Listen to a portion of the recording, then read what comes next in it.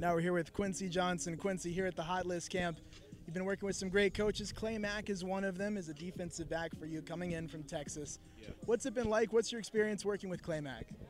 Well, I mean, he's a really good trainer. You know, his footwork is top notch. Like he'll teach you a lot of things that a lot of coaches won't teach you. So like it's really good to go and work out with him.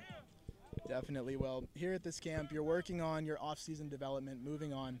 So for you as a defensive back, what are some things that you've been prioritizing and trying to work on in your game? Like footwork and like breaking downhill. That's really what I've been focused on. 'Cause, I got good hips, but when you don't have footwork, it doesn't really matter.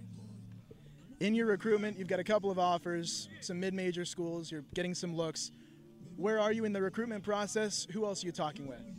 Well, I haven't really decided. I'm still like looking. I've been talking to Michigan State and Liberty. Then I have 2 offers, one from Morgan State and Western Carolina. So Definitely. Now, looking forward for you, what's next in your game moving forward? What are your goals coming up for your next year? Well, I'm going to a prep school for the fall, and I'm just going to go there and work on my technique before I go off to school in January. That's why I'm really going there to work on my technique and stuff like that.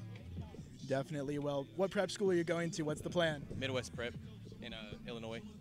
Awesome. Now, Midwest Prep has had their stamp and their footprint all over this camp and this area with a lot of the Ballers Choice guys. What makes them stand out to you? Why'd you pick them?